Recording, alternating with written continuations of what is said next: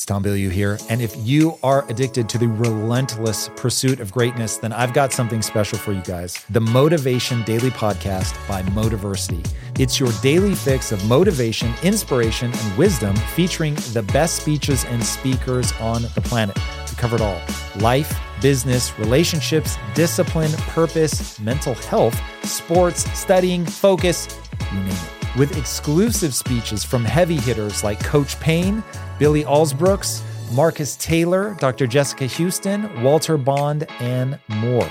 If you're ready to take control, level up, or just crush your day, then Motivation Daily Podcast is your secret weapon. Search for the Motivation Daily Podcast and follow wherever you listen to amazing podcasts. Jealousy is one of the most powerful directional signals on the planet because you're only jealous of people that are doing things or have things that you actually want. It's impossible to be fake jealous. Whatever you're jealous of is hitting something deeply personal. Fucking pay attention to it. Instead of stewing in it, go, oh, flip it. How could I take those things that I'm really now really inspired by and take action and go get them in my life? Because the thing about jealousy is it's just your inspiration that's blocked. Mel Robbins, welcome back to the show. Oh, thank you, Tom. It's been 4 years. That's hard to believe. I'm super excited to have you back in this chair to talk about your new book, The High Five Habit. The High Five Habit. You have Habit. a really freaky way of taking a concept that is deceptively simple. And stupid. I won't say stupid, but it could be stupid in lesser hands. How about that? Okay. And I really enjoyed the book. The part of the book that jumped out and really grabbed me, there were two. One almost made me cry, which we'll talk about later because I am very surprised that I liked that particular part. I thought I'm going to hate the punchline of this story. But is the Dallas Uber driver. Oh. So as somebody who has gotten into countless Ubers, and some small percentage of them know who I am, and then of course they start asking questions. Talk to me about chasing your dreams and this quote that you have that an aha moment does not necessarily lead to an aha life. Yeah, the Uber driver in Dallas that's in this book. I get choked up when I think about him. An aha moment. Why choked up? I get choked up because what happens for me every single day is, and you hear from people every single day, you've got millions and millions of people that are inspired by, empowered by, impacted by your content. There are people out there that use your work as a lifeline, and it is humbling. And what I am really present to in the work that I'm putting out, in the stuff that I'm sharing, whether it's my failures or the things that I'm using that are helping me in my own struggles, is just how much people are holding themselves back and how much pain people feel. Because most folks know what they dream about and what they want. And yet they're spending all of their time and energy arguing against what they want. And so you can have all these epiphanies. I hope that when somebody listens to our conversation and watches this, that they have a massive aha moment. But it's not going to mean fucking shit if you don't take action and do something about it. The aha moment is the door that opens. But your new life does not begin unless you fucking step through the door. And most people, and that's what was so kind of, the simple idea of high-fiving yourself, of encouraging yourself, of supporting yourself. Most people, when you have an aha moment and the door to your new life opens up, instead of going, I got this, let's go, and high-fiving yourself to step forward, most of us go, I don't know if I'm worth it. I don't know if right now is the right time to do this. I don't think I'm good enough. I've failed so many times, I can't go through that door. And that's the problem I want to attack right now. That there is somewhere in your life that you know what you want. You can feel it pulling you. and you are actively arguing against it. You're bringing yourself down. You're beating yourself out. Like, people will cheer for you and me. They won't cheer for themselves. I'm the same way. And so this Uber driver, the story that you're talking about, I get into the car and we start driving, and I'm on the phone as we're driving, and I'm having a conversation with somebody about this daytime talk show that I launched, which was a dream with Sony Pictures Television, and then was promptly fired after season 1. It was a huge fucking failure because we didn't make it to season 2. Huge failure in real world terms. Right. Massive success when it comes to the timeline of my life. And so I'm talking to this person about the talk show. I hang up the phone, and this Uber driver comes alive. He's like, oh my gosh, I can't believe you're in my cab. And I'm like, why? And he says, because I want to talk to you about something. I think you can help me. And I'm like, great, how can I help you? And he says, I have a dream of being a Oscar-winning actor and creating opportunities for other Black and Latino men to do the same in acting. And I'm like, freaking fantastic. What the fuck are you doing in Dallas? Right? You know, the guy's 25. And so I go, the game is in New York and LA. I mean, sure, you can act, you can write stuff, you can be here in Dallas, but why are you not in LA? Why are you not in New York? And he's like, you're right. I need to move to LA. I'm like, why not? And he says, I have $700 in my bank account. And I'm like, that's freaking fantastic. You have $700 in a car? Dude, drop me off and get driving. What are you waiting for? And so we have this whole conversation, and I write about it in this book, where I am actively arguing for his dream, and he is actively arguing against his dream. And what is so sad is throughout this conversation, Tom, he's like, you're right. $700 could get me there. You're right. I am only 25. You're right. If I keep thinking about what I want to be doing, I'm not only going to drive in circles, my whole life is going to spin in circles as I think about what I want and I don't do shit about it. And then you are going to find yourself not at 25, but at 45 or 65, and you're going to be so filled with regret that you never fucking put a bet on yourself.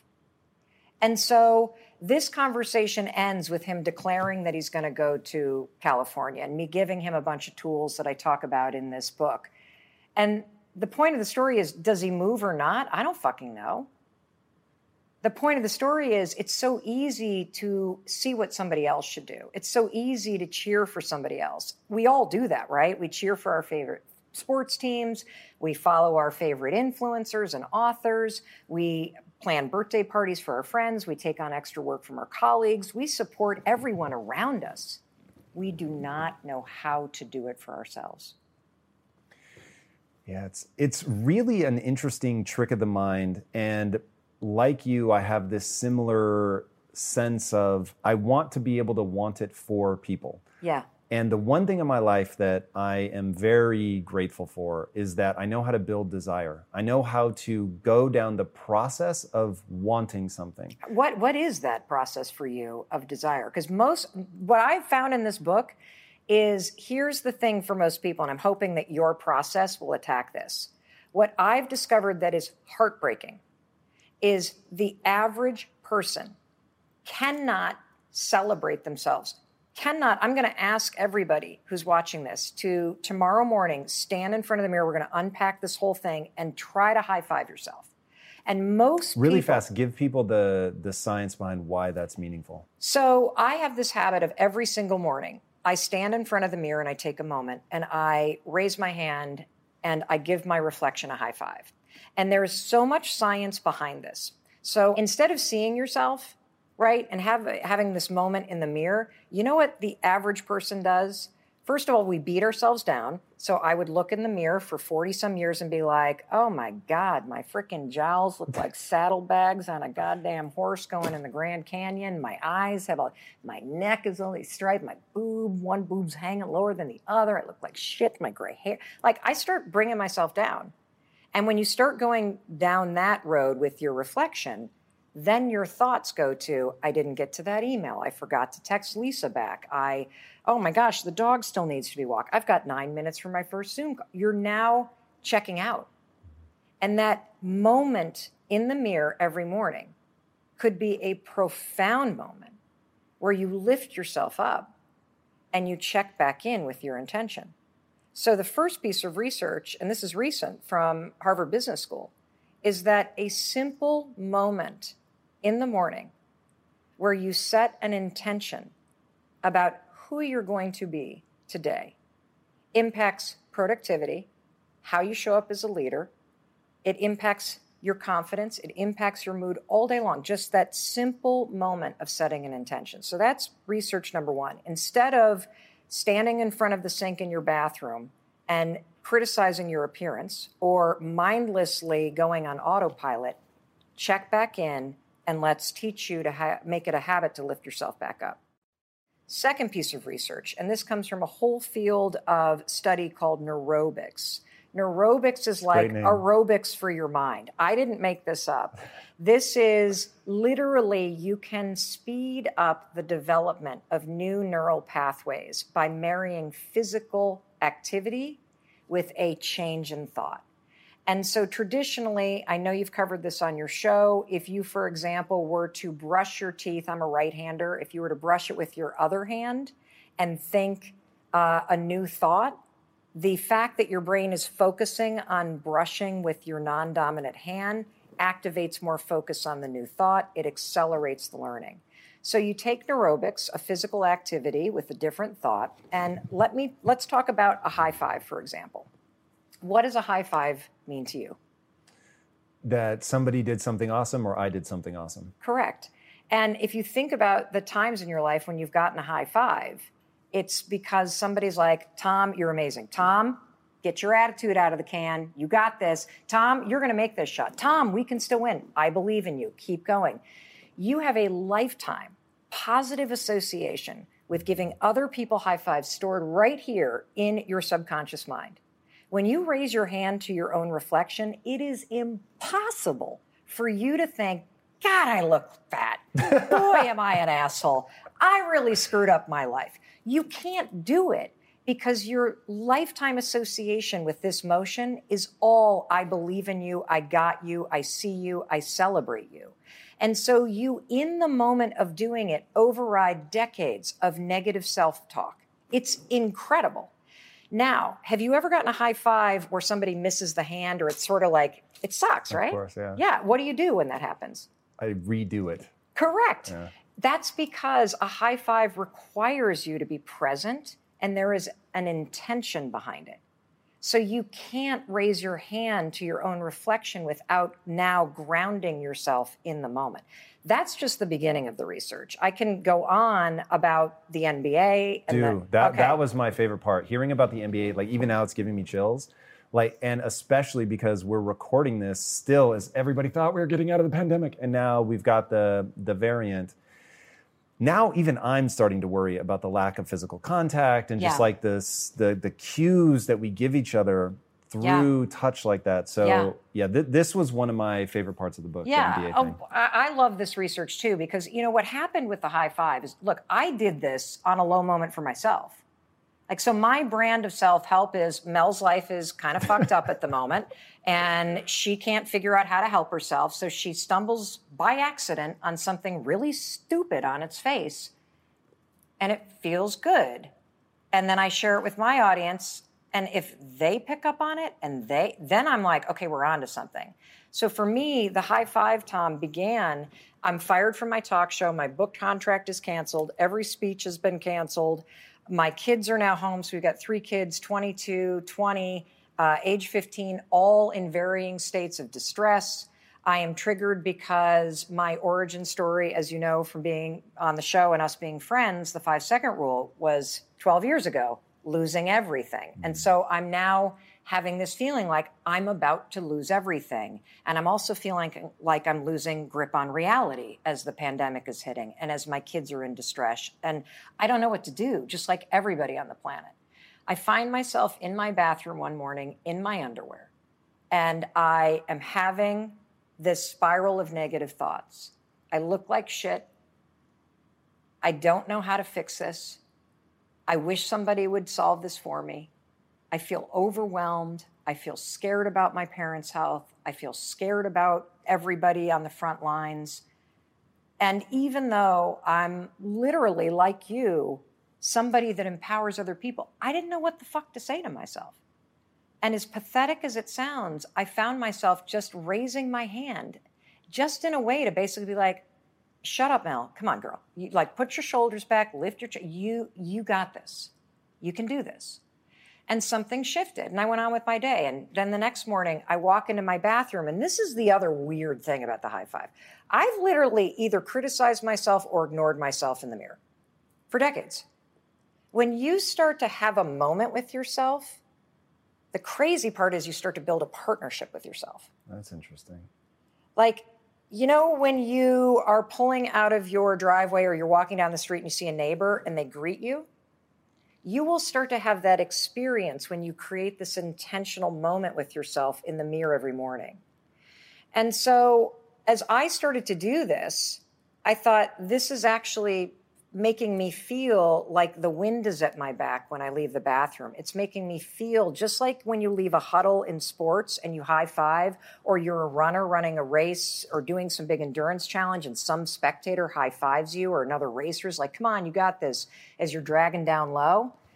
It gives you a little energy. Like, I think too about this high five a lot. Like, I know you're friends with David Goggins. I'm a huge fan of Goggins. And I know there's a lot of people that watch this show, especially men, that are like, this sounds kind of stupid. This is the equivalent of Goggins' cookie jar moment. So we all think, like, we've all been raised like, tough love, hard on myself, this, bullshit. The research is clear on this. Being hard on yourself is not fucking motivating. It's demotivating. And if you already feel like a failure, or you feel a sense of shame, or you're overwhelmed, beating yourself up for where you are does not fucking work. It drives you into the gutter. The most motivating force in the world, on the planet, based on research, hands down, is empowerment, encouragement, support, and celebration. And for our entire lives, we have outsourced that to somebody else. The research is very clear. So the NBA study, they did this big study looking at NBA teams.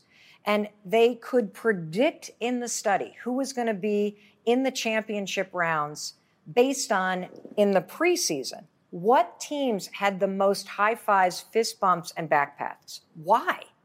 Because those kind of gestures create partnership and trust. And I'm here to tell you, when you start doing it in the mirror, you're creating partnership and trust with yourself. And so, one of the things that I love about this is that in a moment when you feel alone, you can give yourself the boost, the support, the empowerment that you need to keep going. And here's another piece of research that's also like, holy cow.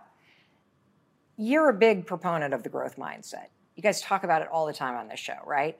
So researchers wanted to know, what is the most empowering way to motivate kids through a really big challenge, okay? They divide the kids into 3 groups. This takes the marshmallow test to a whole nother level. You got one group of kids that are doing a challenging task, and they're getting the fixed mindset praise, which we all know does not work. Oh, Tom, you're so smart. Oh, Tom, I love your glasses. That's going to help you. Oh, Tom, you got a great smile. Oh, Tom, I just love so much about you. I know you can do this. So that's one group. The second group gets the growth mindset kind of praise. Tom, you are such a hard worker. Tom, your perseverance is unbelievable. Tom, you just keep going. That does better, obviously, than telling you that you're smart, because it makes you motivated to work hard. The third group, they just got a simple high five. The researchers didn't even say anything to the kids. They just walked up, gave them a high five. The group of kids that got a simple high five outperformed, outworked through all of the challenges, all of the other forms of praise. Why? Because a high five is something deeper than praise. It fulfills your most fundamental needs as a human being. When somebody high fives you, you feel seen, you feel heard, and you feel like somebody has acknowledged you for the unique person that you are. Let's just talk for a second about the things that go viral.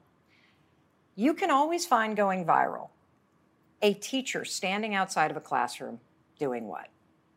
Greeting kids with individual handshakes. And we see that and we're like, oh, that's amazing. Why?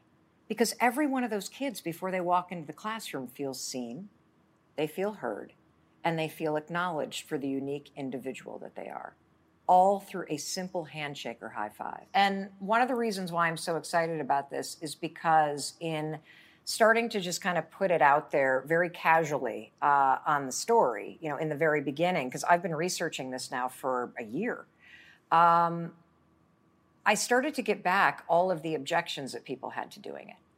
And they're fucking sad, Tom. And this gets to the heart of why I think so many people are stuck.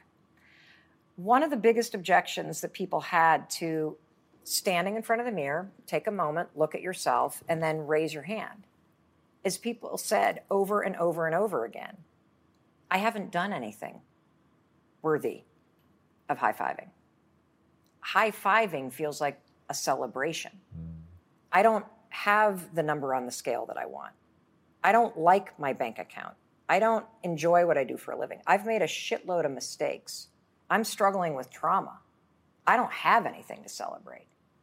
And what I realized is people are making a fundamental mistake. You are withholding the very support, empowerment, and celebration that you need to change and to do the hard work and to face the things that you're scared of. And that's why you're not changing. If you want a fighting chance against the competition, you need to be using the best technology and platforms in the world like Shopify. For whatever and wherever you want to sell, from launching to going international, Shopify is the global commerce platform that will help you grow at every stage of your business. Shopify is your all-in-one platform to quickly and efficiently take your business to the next level. Now, I love everything about Shopify because it makes it so easy for you to start, run, and grow your business. It didn't used to be this easy. I'm telling you, back in the day, it was a lot harder. I'm so jealous. Shopify powers more than 10% of all US e-commerce because businesses that want to grow quickly and efficiently choose Shopify. Sign up for a $1 per month trial period at shopify.com/impact, all lowercase. Go to shopify.com/impact now to grow your business no matter what stage you're in. Shopify.com/impact. This show is sponsored by BetterHelp. You will never be able to reach your full potential if you are riddled with stress and have a lot weighing on your mind. I can tell you from my own experiences with stress and negative thought loops, you have to find a way to work through whatever it is that's weighing on you if you're going to have any hope of achieving your goals. Therapy can be an option for working through things, and for an online therapy option that is super convenient and flexible, be sure to check out BetterHelp. With BetterHelp, everything is 100% online, and getting started is quick and easy. A brief questionnaire matches you with a licensed therapist, and you can switch therapists at any time for no extra charge. Get things off your chest, process through things with BetterHelp. Visit BetterHelp.com/Impact Theory today to get 10% off your first month. That's BetterHelp, HELP.com/Impact Theory. Introducing Wondersuite from Bluehost.com, the tool that makes WordPress wonderful for everyone. Website creation is hard, but now with Bluehost, you can answer a few simple questions about your business and goals, and the Wondersuite tools will automatically lay out your WordPress website or store in minutes. Seriously. From there, you can customize your design, pick your brand colors, and add blocks. No custom theme or coding required. You'll get content suggestions that you can keep or revise, and with Yoast SEO built in, we automatically help you get found in search engines. From step-by-step guidance to suggested plugins to an AI-powered help bot, our built-in tools make WordPress wonderful for everyone. Whether you're a beginner or a pro, you can join over 2 million Bluehost users. Go to bluehost.com/Wondersuite. That's bluehost.com/Wondersuite. This is so interesting. So I'm going to push you on this. I'm super curious because one of the things I love about you is you're so blunt and honest about, hey, if you want to have self-worth, you have to do things that you think are worthy. I'm a huge proponent of that. And yet I do recognize that you have to let yourself off the hook to really get started. So how do you help people anchor on something? Is it just, hey, it's the fucking neurochemistry of the situation, you have to do it? Yeah, pretty much.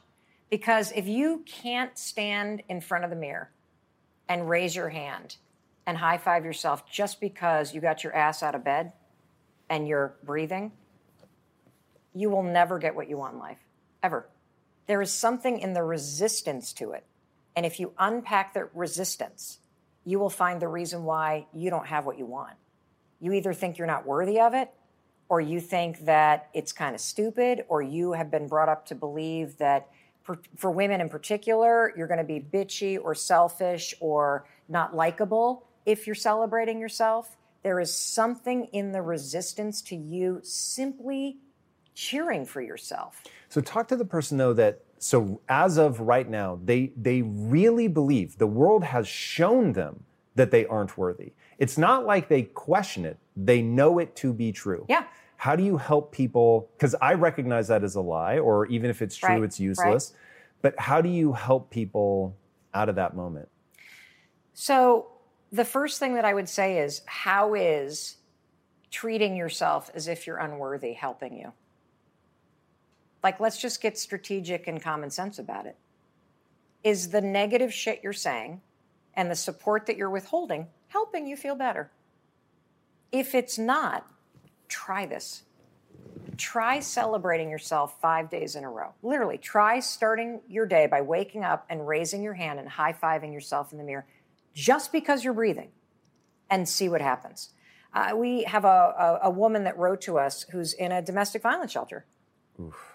She's lost everything. She's been in abusive relationships. She has a tremendous amount of childhood trauma. She is doing the high five habit, and here's what she had to say about it. I have nothing right now. I have a tremendous amount of evidence from my life that I have fucked everything up. But you know what this high five habit is showing me? I still have me. I can have my own back. I can be here for myself. The world has told me and convinced me that I can't, but every morning when I stand here and I stare at myself in the mirror and I raise my hand in defiance of all the shit that's happened to me, I keep going. I am saying I believe in myself. And when you have that small reversal, that small act of defiance, and that's what it is. If you're like heavy and you're eating emotionally or you're feeding your trauma, when you raise your hand and celebrate yourself, even though you don't like what you look like, it's an act of fucking defiance to all the stuff that you have survived in your life. And the best part about it, you don't have to fucking say anything. And, you know, the reason why this is so important is most mantras are complete bullshit because you don't believe it. You know, we all know we need to accept ourselves. We all know we need to love ourselves. But how? How do you do it, to your point, when you have a bunch of evidence stacked up that you've failed or reasons that you see that make you feel like you've blown it or you're not worthy of it? I'll tell you how. You frickin' raise your hand and high five yourself anyway. Because beating yourself up will not make you do the work to get healthy. And tearing yourself down over the shit that you've done or the terrible relationships that you're in, it's not going to empower you to change the patterns that are keeping you stuck. But raising your hand in an act of defiance or a fuck you to the past that you survived and saying, I'm still here, which means I still have a shot to change my life. That is what this means. There's another thing that you talk about in the book that I think ties to this really well, which is the reticular activating system, the RAS. Mm-hmm. And you have this thing, which you say you look for the hearts. Yes. And it's really an interesting psychological principle of you're going to see what you look for. Yes. And whether that's a red Mazda or whatever you say in the book, or whether that's a heart when you're walking around, whether that's a reason to love your wife, whatever. If you look for it, you're going to find it. Yes. And if it's a problem and a reason that you're, a dirtbag and a reason that you're not worthy and all of that, you're going to see them and they will be there for you and they will overwhelm you. What is this idea of looking for hearts? What is that and how do people use it? Okay, so I love this tool because obviously the high five in the mirror, it's like a Trojan horse. It's the beginning of building this partnership with yourself. And throughout the book, I then unpack all these other little tools and habits that you can use that are in this lane of empowerment, support, belief in self. The book, and I want to take a second to point this out, the book is rich with a bunch of other ideas. So Yes. anybody that's tempted to say, okay, well, I've already heard the high five myself and I'm done. You did a really good job of and to be honest, I'm not even sure, I guess because it was what unlocked things for you in your life, but there's like 15 things that you could have titled the book after. Yeah. So anyway, back to this. So the reticular activity system, the RAS for short, for if you don't know what it is, picture a hairnet over your brain that is a live network. And the RAS is a filter, and it has a huge job.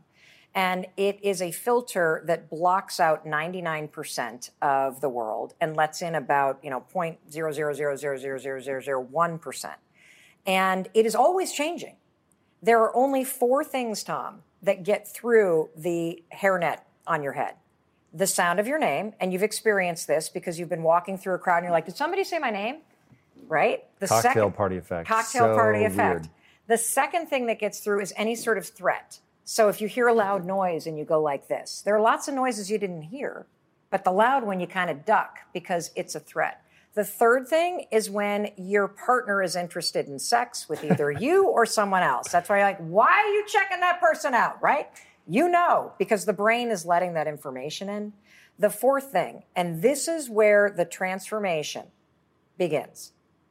Your brain will let in anything that it believes is important to you. The Zeigarnik effect is the documented fact that when something is important to you, and I'll explain what that means, your brain opens up a checklist in your mind. And now your brain, once it puts this item on your checklist, it will store the checklist in your subconscious. It's encoded in your RAS. And your mind is now on the alert to spot things related to it. The way that you make yourself feel like something is important is your nervous system goes on alert while you're thinking about it. You're either super excited about something, oh, this is super important, or this is the trauma effect. You go on alert and you have something really bad happen, which is why things continue to bring it up throughout the rest of your life. So when you understand that if something's important to you, your filter will change in real time how you see the fucking world. You now know how to change your brain to work for you. And looking for hearts is the way I'm going to prove to you that this happens.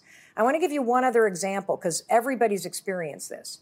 If you've ever gone shopping for a new car or you've dreamt about having a new car, what happens immediately when you get excited about that new car is your mind goes, Zeigarnik effect, oops, okay, Tom wants the new Bronco. That's cool. So what do you see now? You see Broncos everywhere. Now, they were always there, but your mind is letting them in because the Zeigarnik effect is now made it on a checklist. It's changed the RAS. And so I am going to prove to you that it is unbelievably cool that you can change the way that you view the world by looking for heart-shaped objects. So tomorrow when you wake up, you're going to start your day by high-fiving yourself in the mirror. I want you to examine what the resistance about because you're going to start to then be able to unpack what's holding you back. Then you're going to go out in the world and just tell your mind, I want to see a heart today. Look for a rock, look for a leaf, look in your latte. Is there a little shape there? Is there an oil stain on the floor? And when you see one, stop and go, shit, there's a scavenger hunt. I never would have seen that before. Thank you, brain. Now your brain's like, woo, more hearts. You will start to see hearts everywhere. And when you can start to train your brain and realize, whoa, this is actually a cool thing. This is high-fiving your mind. When you can see hearts, you can now go, wait a minute. If I can change what I see based on what I tell it, maybe if I got serious about not constantly saying I'm a failure, I wouldn't attach that or see it everywhere.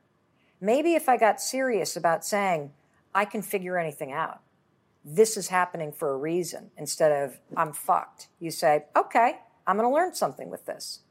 It changes the way your brain filters everything. And this is such an important piece to the book because we've all had the experience where you love somebody deeply and you see all their incredible attributes and all they see is failure, or all they see is the weight that they can't lose. And it doesn't matter what you say. It doesn't matter what kind of pep talk or support you give them. Your loved one still only sees what they hate about themselves. Blame the filter in your brain. You have been bitching about your appearance or the weight on your scale, the fact that you're a failure for so long, your brain believes it's important to you to see reasons why this is true. And one of the things I got to say about this, and everything in the book, is the tools are simple, Tom. But it's super important to say, just because you change and start celebrating yourself, it's not going to make the weight disappear suddenly. It doesn't change the number on the scale overnight. What it changes is you. And that changes your ability to deal with the problems and the issues you want to change in your life. You have some really counterintuitive ideas, bold stances on things, which I found incredibly interesting. One of them is jealousy. And that not to just reject that stuff offhand, but that there's actually information carried in those strong emotions. Jealousy is one of the most powerful directional signals on the planet, because you're only jealous of people that are doing things or have things that you actually want. It's impossible to be fake jealous. Whatever you're jealous of is hitting something deeply personal. Fucking pay attention to it. Instead of stewing in it, go, oh, flip it. That's interesting. I wonder why I'm jealous. What is it about it? Oh, it's that they're doing it consistently. It's that they've built a team. It's that they've aligned their work together so that they're spending more time together. How could I take those things that I'm really now really inspired by and take action and go get them in my life? Because the thing about jealousy is it's just your inspiration that's blocked. Jealousy is sort of the insecurity that you have that blocks this inspiration. I guarantee you, back to the Uber driver, he's jealous of all the other actors earning Oscars because he's so inspired by the thought of doing that in his own life. But his insecurity is blocking action. His fear is blocking action. So instead of it being inspiration, it shows up as jealousy. And I'm here to tell you, the second you feel jealousy, frickin' whoop, stop. Okay, let's unpack that. What exactly is it about it? And now, if I were inspired by it, because there's enough success to go around for everybody, if I can use that as a roadmap to then go figure out how I might be able to do that for myself, wow. Talk about a game changer. And now let's add in the high five. What if every time I took a little step, I celebrated myself for just doing it? Now you're building small wins and momentum in a direction that's meant for you. That's how you change your life.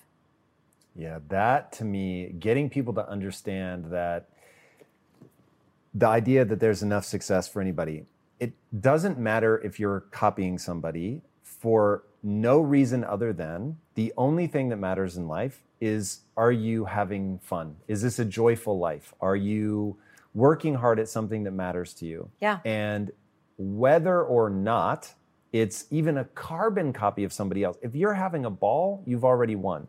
Totally. And getting people to recognize, like, and this is why I like your answer around, at some point you just have to accept you're high-fiving yourself in the mirror because the neurochemistry says that that's what you need to do.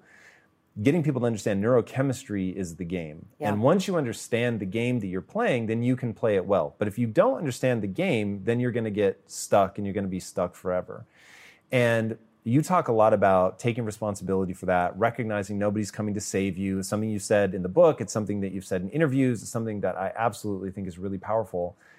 How do we use that? Why is that important to recognize? Well, it's important to recognize because, first of all, nobody is coming. I mean, if you've been sitting around waiting for somebody to discover you, to pick you, to save you, to rescue you, to give you your shot, it's not fucking happening.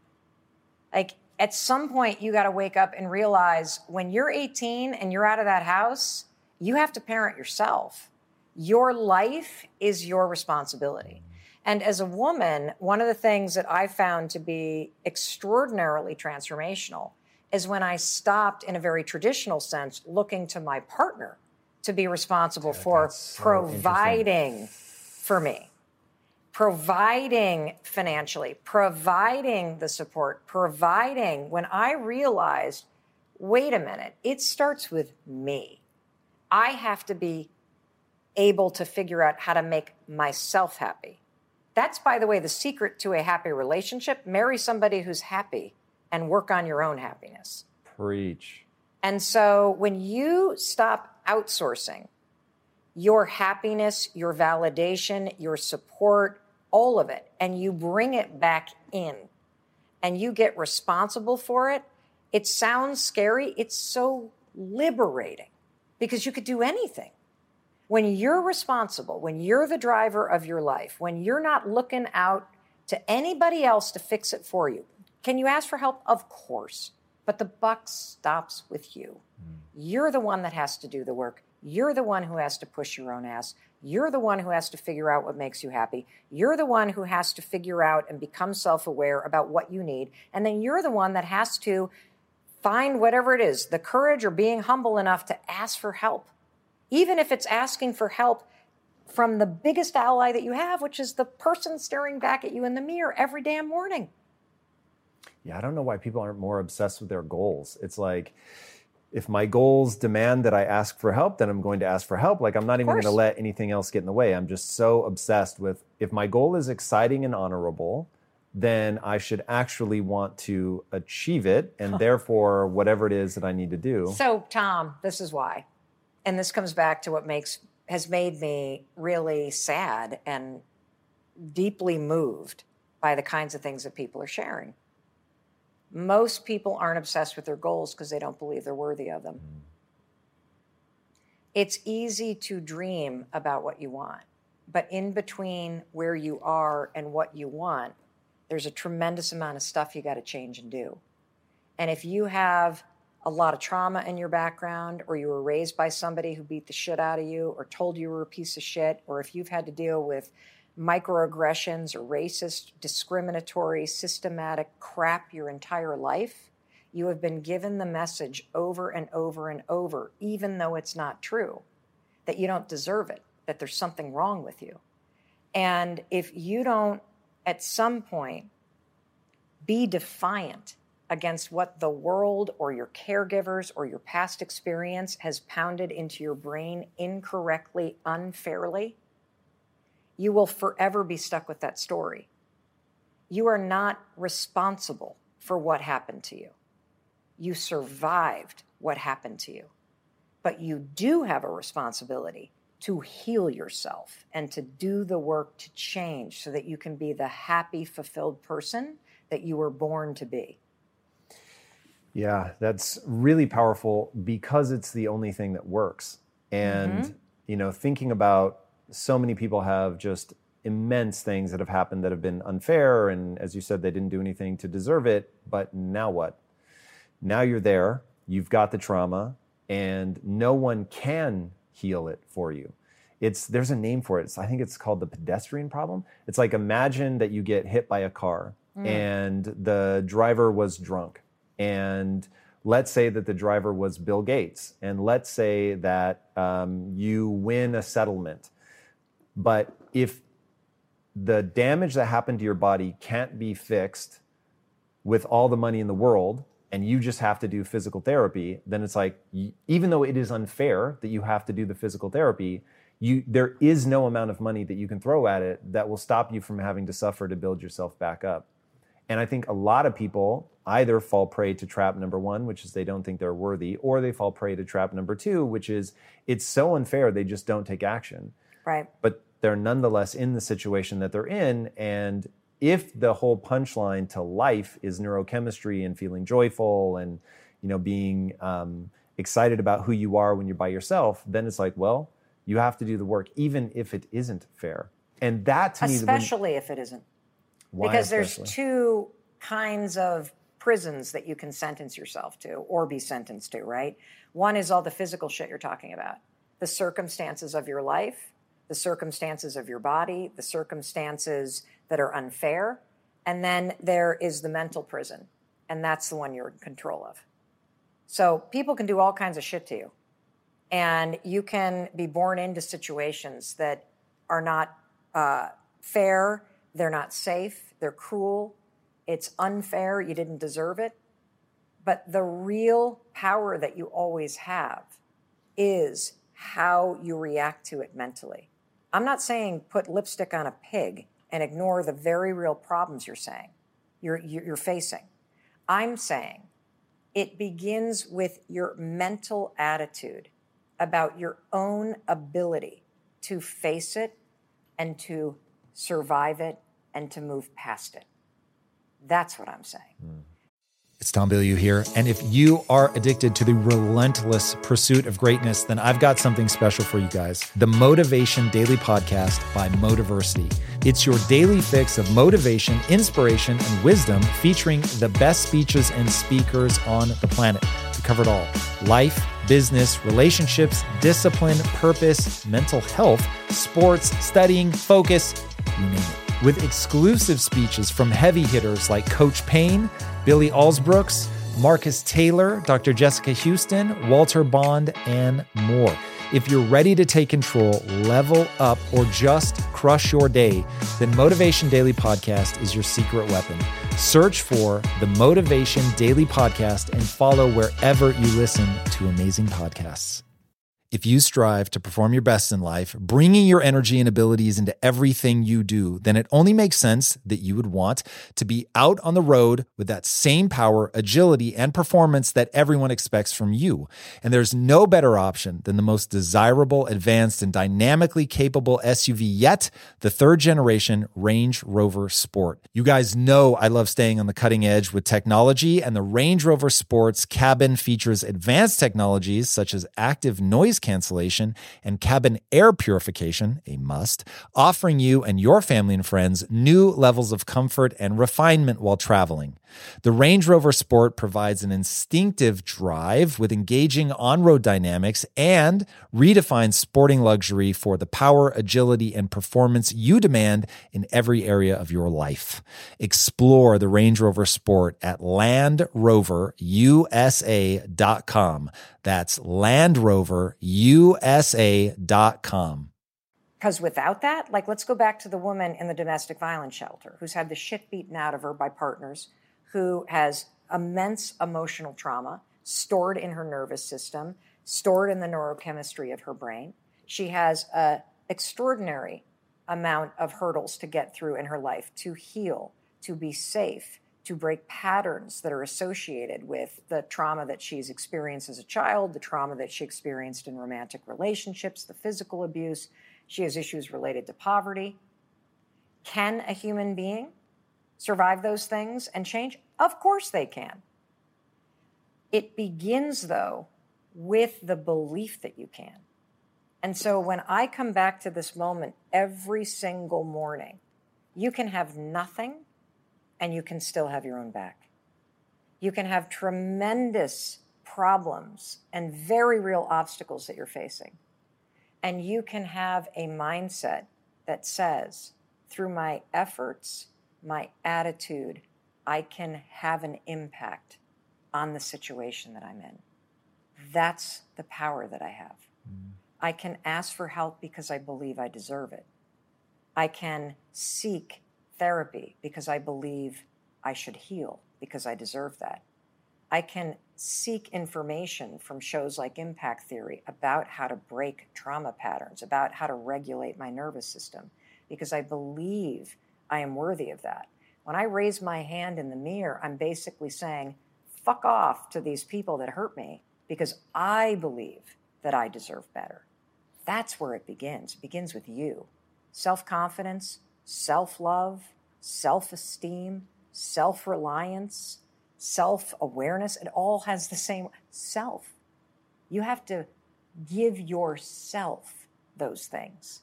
You want validation? Give it to yourself. You want to be cheered for? Give it to yourself. You want to feel supported in life? Start by giving those things to yourself, because the most important relationship that you have is the one you have with yourself, and you work on it the least. It's the foundation of every relationship you have. And so I believe that there are simple things you can do, from looking at hearts, which doesn't solve your problems. It proves to you that it's possible to change the way your brain works. That's why I want you to do it. It's not going to take away poverty. It's not going to make you lose 100 pounds. It's going to prove to you that shit, you do have power over the way your mind works. And when you get crafty about training your brain, you can do really cool shit. And when your attitude is optimistic, based on research, we know that you will work harder and keep going because you believe that it makes a difference. It begins with these simple things. Speaking of tricks that you can do to get control of your mind, in the book, you talk about what I'll call a pattern interrupt. Forget the exact phrase you use for it, but you talk a lot about, I'm not going to think about that. I'm not thinking about that. What does that mean? How do you do it? Why is it useful?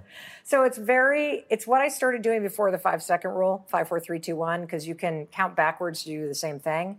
But a lot of times it's the pattern of negative thoughts. I'm fat, I'm this, I'm that, I'm the other thing, I'm not good enough, I'm not smart enough. Or even just worrying. What if the Delta variant takes off? What if I don't go back to work? What if this happens? What if that? How is that helping you exactly? Like there's productive worry, which is worry that motivates you to take action. And then there's destructive worry, which is worry that makes you literally circle the drain mentally. You always want to interrupt destructive worry or any kind of destructive self-talk. So the second you catch yourself going, gosh, I look fat, or boy, I'm a loser, or there I go, I failed again, you're like, literally slap that shit away, like high five it away. I'm not thinking about that. I'm not thinking about that. I'm not thinking about that. And you start with, I'm not thinking about that, because if you're so used to hearing I'm not good enough, there's no fucking way you're going to believe the mantra, I'm good enough. Because the thing about mantras are, and this is why most mantras are bullshit, is they don't work unless you believe them. And so there is power in creating what's called a meaningful mantra. But the first step to getting control of the negative self-talk is interrupt that shit. Don't listen to it. I'm not thinking about that. I'm not thinking about that. And then what I want you to do is just do that for a day. I'm not thinking about that. I'm not thinking about that. If you have any kind of thought that makes you feel bad, that you don't like, I'm not thinking about that. The next day, start to notice what are the patterns in terms of the thoughts that come up. You know, when I was writing this book, one of my daughters talked about the fact that she's constantly feeling like she's not a good person. And so, for example, she missed a dentist appointment. And because she's constantly thinking I'm not a good person,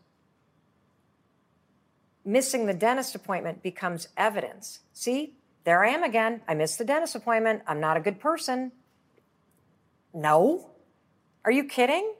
Like if somebody doesn't have the story, if somebody has a different story, like I'm a pretty good person, I do my best, and you miss the dentist appointment, a lot of us are like, oh, thank God, I can't stand the dentist. You know, I'll pay the $20 fee. I don't have to go. You don't attach I'm a shitty person to it.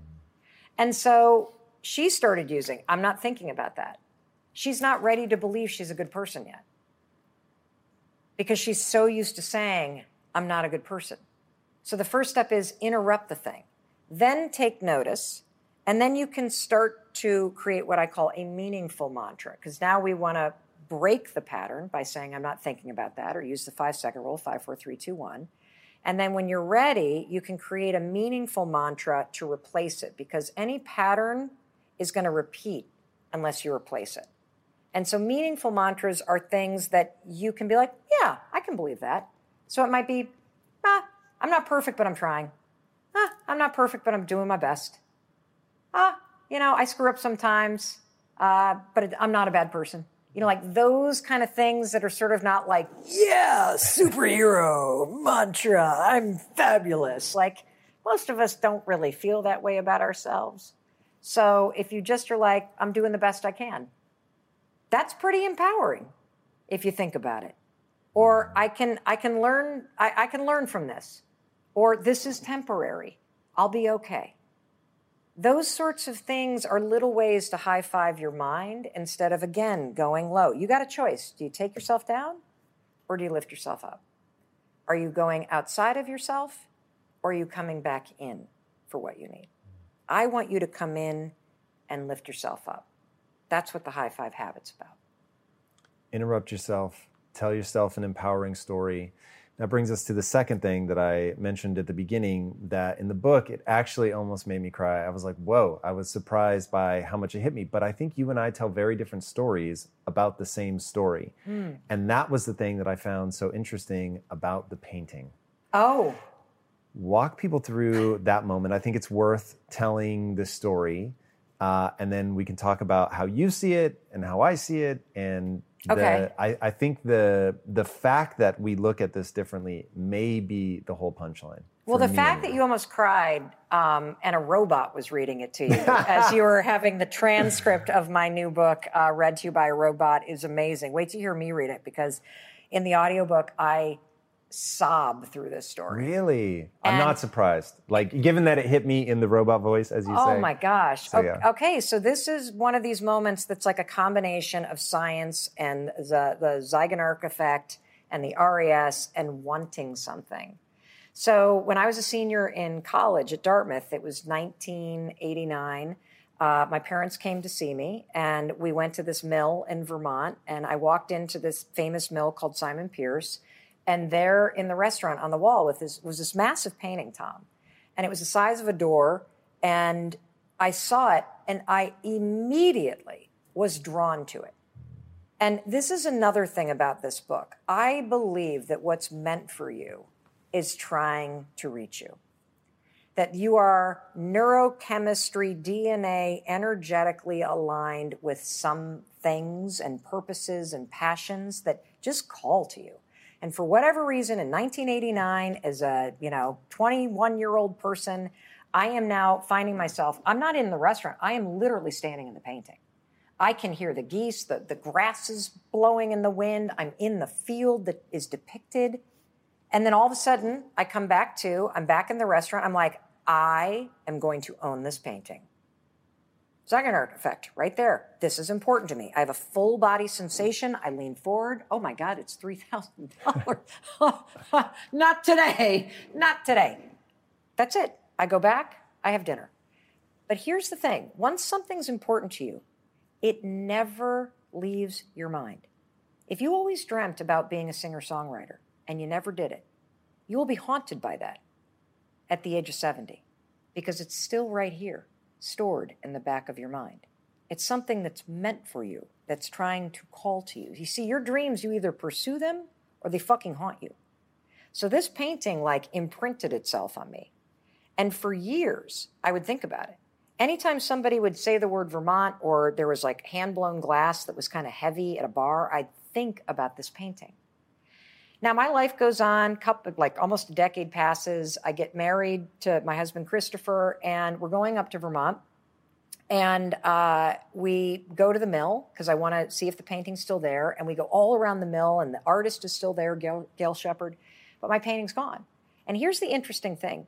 Chris was more disappointed than I was, because I was so sure that at some point I would have enough money to track down the person that bought it, that I would, at some point, whether I was 70 years, 60 years, at some point I would own it.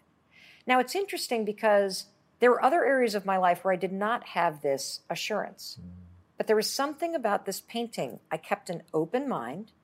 I believed it was possible, even when I wasn't doing anything about it. So a couple more years pass, I turned 30, and my husband asks everybody to just chip some money into an envelope, and he hands me an envelope full of $500. I immediately think about the painting. Now, keep in mind, $500 isn't going to buy shit by this artist at this point. I'm pregnant. I should probably buy a crib or stools for our new house. But I pick up the phone and I call the mill, and I'm like, I would like to buy a piece by Gail Shepard. And I tell him my budget, and the guy kind of clears his throat and is like, well, I can send you Polaroids of the small pieces. And I'm embarrassed. And I say, by the way, there was this one piece. And I describe this painting as best as I can remember it in full detail. And the guy goes, well, that was before my time, but I bet Gail will remember. And I'm like, Gail? You know Gail? And he's like, of course I know Gail. She lives down the street. Here's her number. So I eventually call Gail, and we have this amazing conversation. And I say, by the way, there was this one painting almost 10 years ago. Big Vermont landscape, a stand of poplars down the center, grass blowing on either side, and I could hear her thinking. And she said, you know, Mel, over the years I've done so many large format paintings, I'd hate to guess which one it was and be wrong. How about this? Why don't we meet at the mill? We'll walk all around, I'll tell you the stories behind the paintings, And then if you don't like anything there, I'll take you back to my studio and you can look at what I'm working on. And if you don't like anything there, then you can look through my slides. And maybe, just maybe, you'll be able to find this painting that you saw over a decade ago. So I am like on fire now. We go to the mill, we meet her and her husband. She's a phenomenal. We're walking around. And Tom, as we're walking around and people are coming up to her, I'm realizing I'm fucked.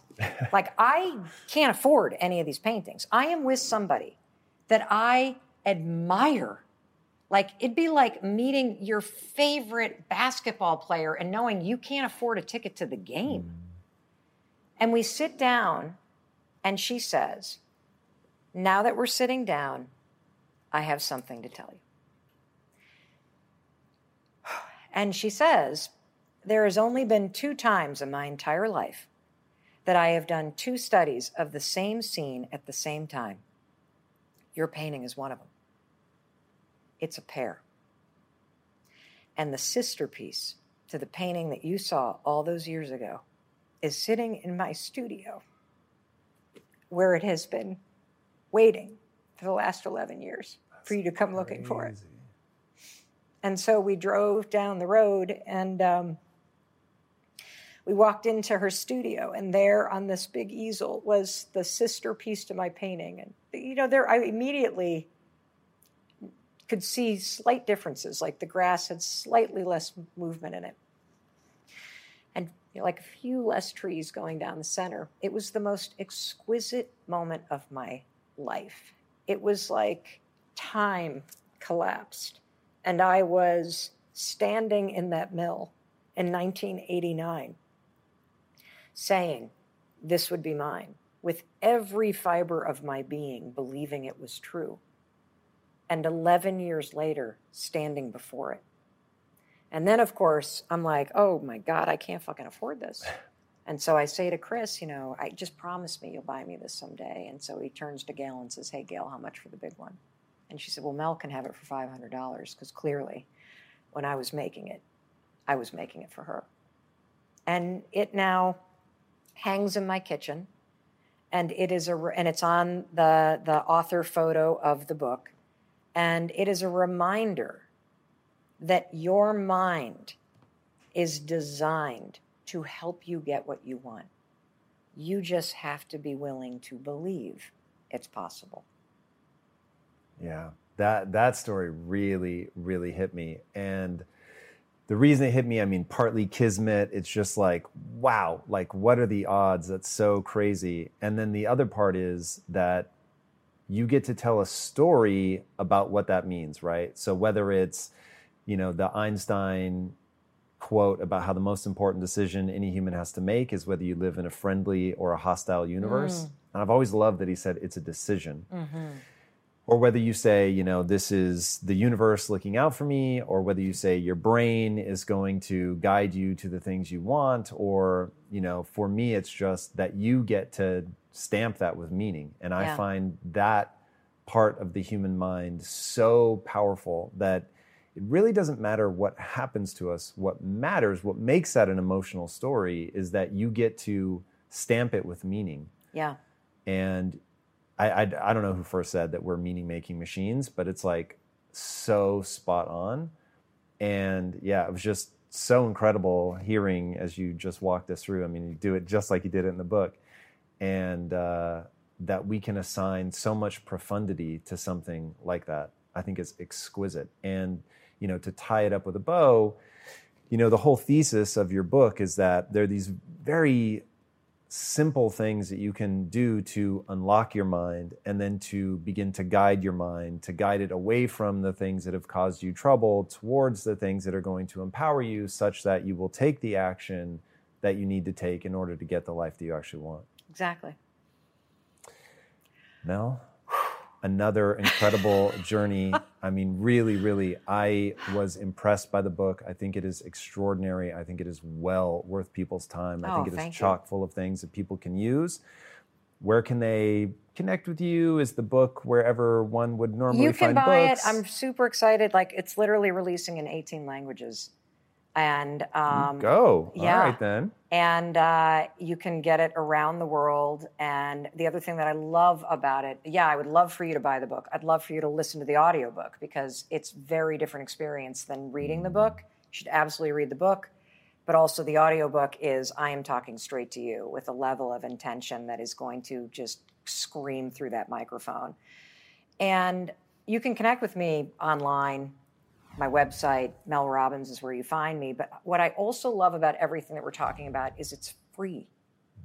And you can use it with your kids. You can teach it to the senior citizens in your life. You don't have to have even graduated from high school. This is tools that you can put to use immediately, grounded in science, that absolutely work. And it's the beginning of a whole new relationship that you're going to have with yourself. And that's going to change everything. I love it. I love you. I love you right back. Boys and girls, the book is phenomenal. You won't regret it. Trust me. And as an Audible junkie myself, I can't encourage you guys enough to give that a listen, knowing that we'll be hearing it directly in her voice. And speaking of other things that will be amazing, if you haven't already, be sure to subscribe. And until next time, my friends, be legendary. Take care. Peace.